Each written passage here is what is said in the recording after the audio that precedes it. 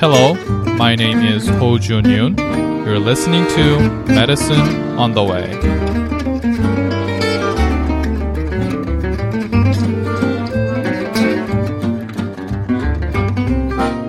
It is August 2013.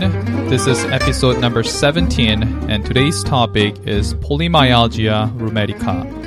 Polymyalgia Rheumatica is an inflammatory rheumatic disease characterized by stiffness and diffuse pain, mostly in the neck, shoulders, and proximal extremities. It is the most common inflammatory rheumatic disease in elderly white people, though the exact etiology is largely unknown. The incidence rate increases progressively after 50 years of age. The reported rates are high in individuals with Scandinavian background, whereas significantly low in Southern European countries. In Olmsted County in Minnesota, where the population has strong Scandinavian background, the annual incidence rate of polymyalgia rheumatica was found to be 52.5 per 100,000 population. Women are affected 3 times more than men. Environmentals and genetic factors may increase susceptibility and severity of polymyalgia rheumatica. In a study done in North America by Bernetsky et al., a higher prevalence of polymyalgia rheumatica is observed in rural versus urban regions.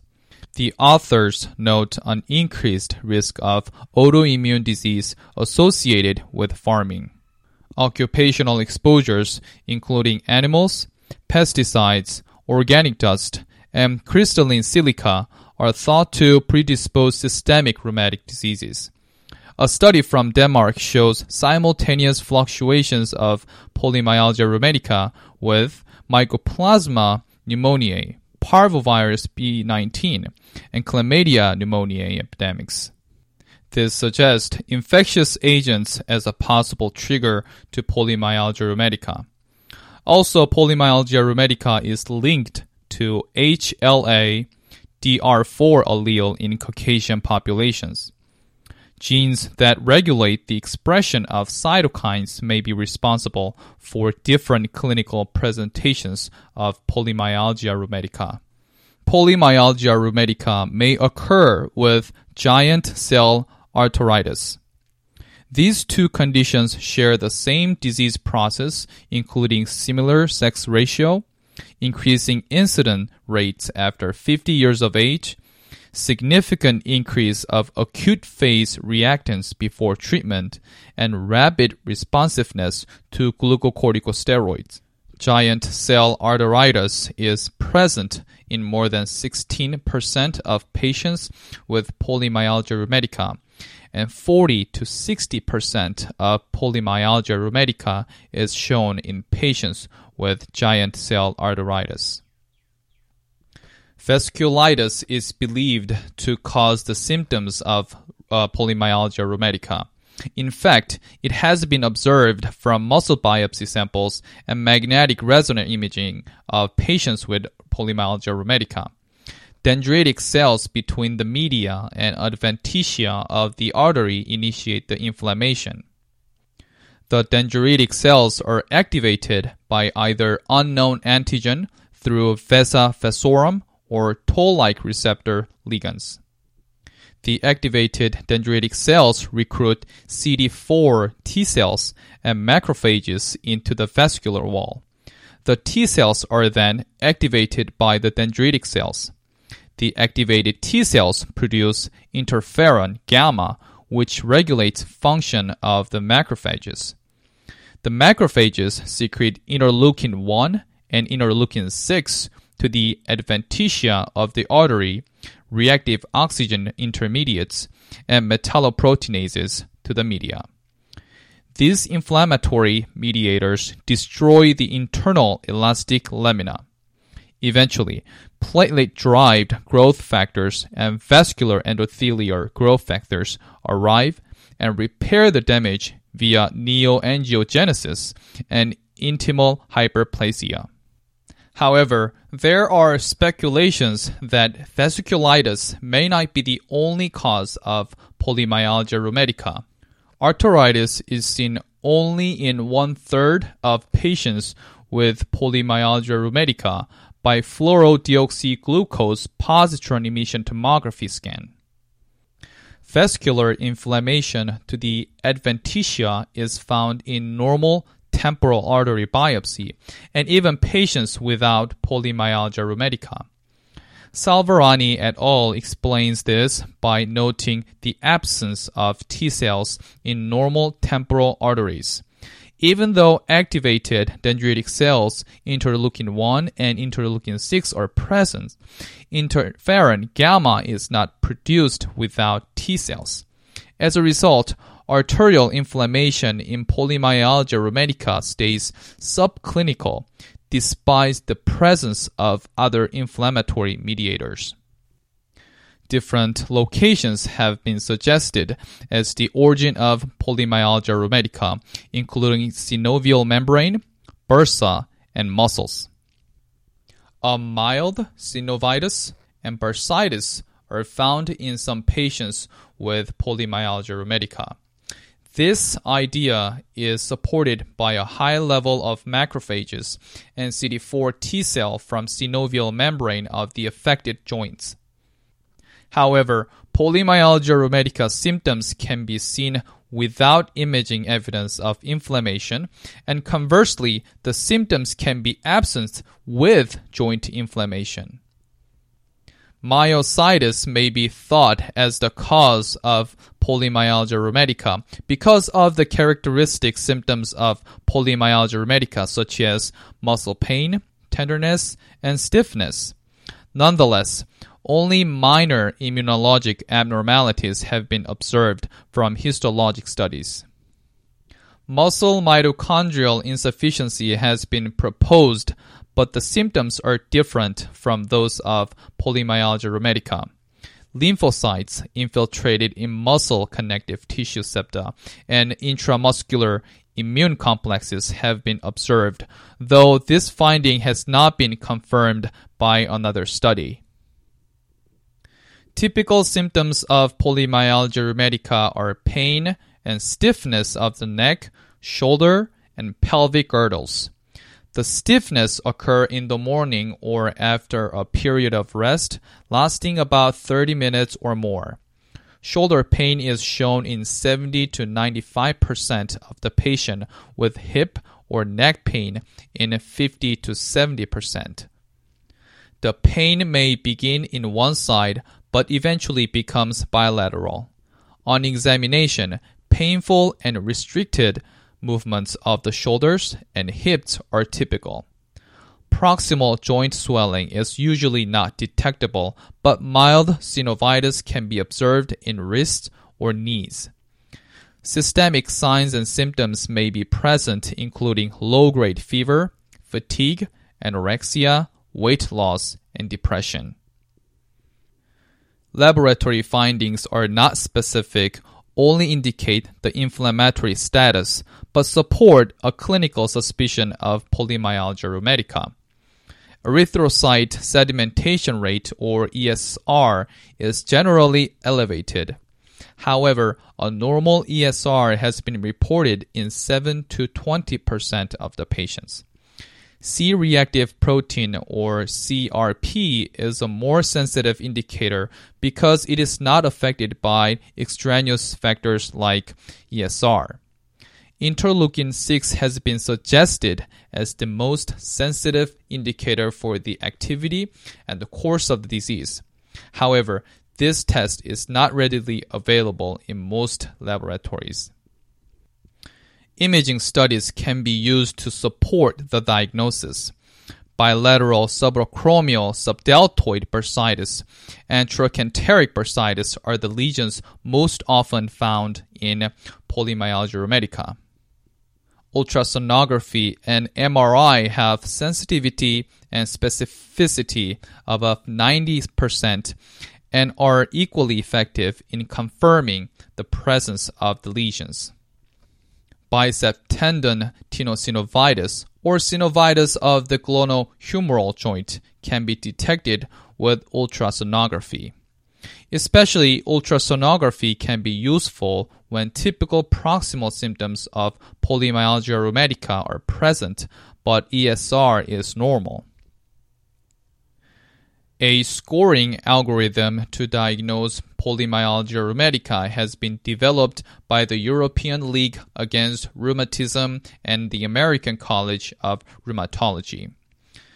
Diagnostic criteria were chosen from a meeting of 27 international experts and literature reviews. These criteria were evaluated and accepted with more than 70% support from 111 rheumatologists and 53 non-rheumatologists. The criteria include morning stiffness more than 45 minutes, that is 2 points, hip pain or limited range of motion, that is 1 point, absence of rheumatoid factor and or anti-citrullinated protein antibody, that is 2 points, absence of peripheral joint pain, 1 point, and optional ultrasound findings of bilateral shoulder abnormalities or one hip and one shoulder abnormalities, and that is 2 points. A score equal to or more than 4 had 68% sensitivity and 78% specificity. With ultrasound, score equal or more than 5 had 66.7% sensitivity and 81% specificity. The specificity was higher to 88% for distinguishing other shoulder conditions from polymyalgia rheumatica, but lower to 65% for distinguishing rheumatoid arthritis. The results indicated 50 years of age or older with bilateral shoulder pain, elevated CPR and or ESR, and morning stiffness more than 45 minutes can be classified as polymyalgia rheumatica in the absence of other alternative diagnosis. Exclusion of other clinical conditions is important before polymyalgia rheumatica is diagnosed. Rheumatoid arthritis is generally seen with distal joint symptoms with positive rheumatoid factor and anticyclic citrullinated peptide. In late onset of rheumatoid arthritis, rheumatoid factor may be negative. In this case, presence of myalgia and synovitis in the wrist, metacarpal joint, and proximal interphalangeal joint help rule out polymyalgia rheumatica.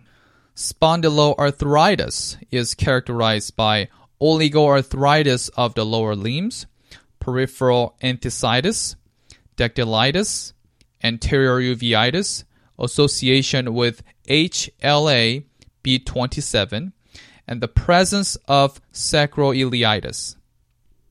Fibromyalgia is shown with proximal muscular weakness instead of pain, myopathic electromyographic changes, and increased muscle enzyme concentrations.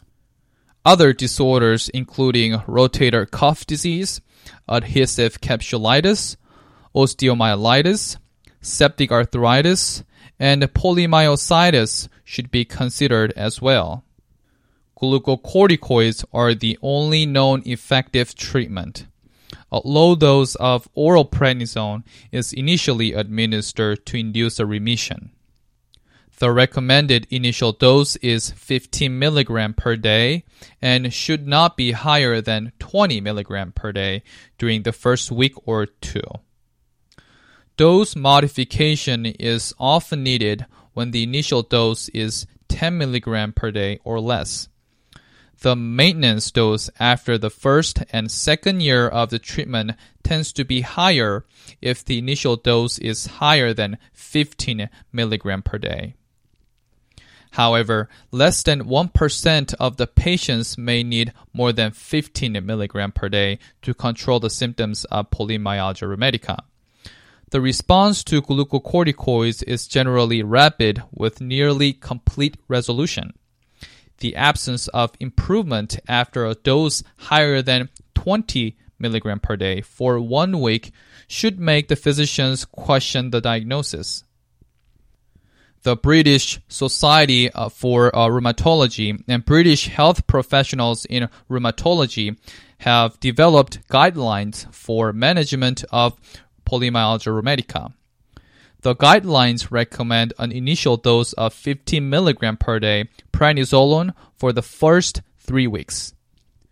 The dose decreases to 12.5 mg per day for the next 3 weeks and 10 mg per day for the following 4 to 6 weeks. The dose is then reduced by 1 mg every 4 to 8 weeks or alternates every other day. For example, 10 and 7.5 mg alternate days. A high initial dose of prednisolone or faster tapering can result in a relapse. Therefore, once the remission is achieved and the maintenance dose reaches to 10 mg per day, further dose reduction has to be carefully carried out. ESR and CRP are other measures facilitating to adjust the dose of glucocorticoids. However, a high dose of prednisolone should not be continued merely to reduce these test values. Other diseases such as infections or hematopoietic disorder may also raise the test values. The glucocorticoids treatment is often needed for 1 to 2 years. A prolonged use of glucocorticoids results in adverse effects such as osteoporosis, avascular necrosis, insufficiency fractures, hypertension, infections, diabetes, steroid myopathies, and cataracts. The use of bone protection is recommended when initiating a steroid therapy for polymyalgia rheumatica. For those more than 65 years of age or with high fracture risk, a bisphosphonate with calcium and vitamin D supplements are concurrently needed without DEXA-scan. DEXA-scan is suggested for others with low fracture risk, and calcium and vitamin D are given.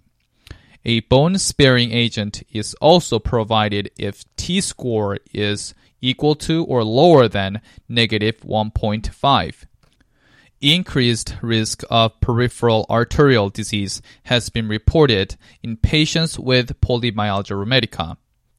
Although any testing or treatment is not recommended at this point, clinicians must be aware of this fact in order to promptly diagnose if symptoms of peripheral arterial disease are shown. Other preventive measures include regular blood pressure check, lipid profile, immunizations as appropriate for a patient's age, colonoscopy, and mammograms as recommended. A steroid-sparing agent can be considered to minimize the adverse effects of glucocorticoids for those at high risk. A dose of 10 mg per week methotrexate has shown glucocorticoid sparing effects with increased prednisone discontinuation rates, shorter therapy duration, less cumulative prednisone dose, and decrease in bone mass loss. Infliximab plus prednisone does not affect the disease course.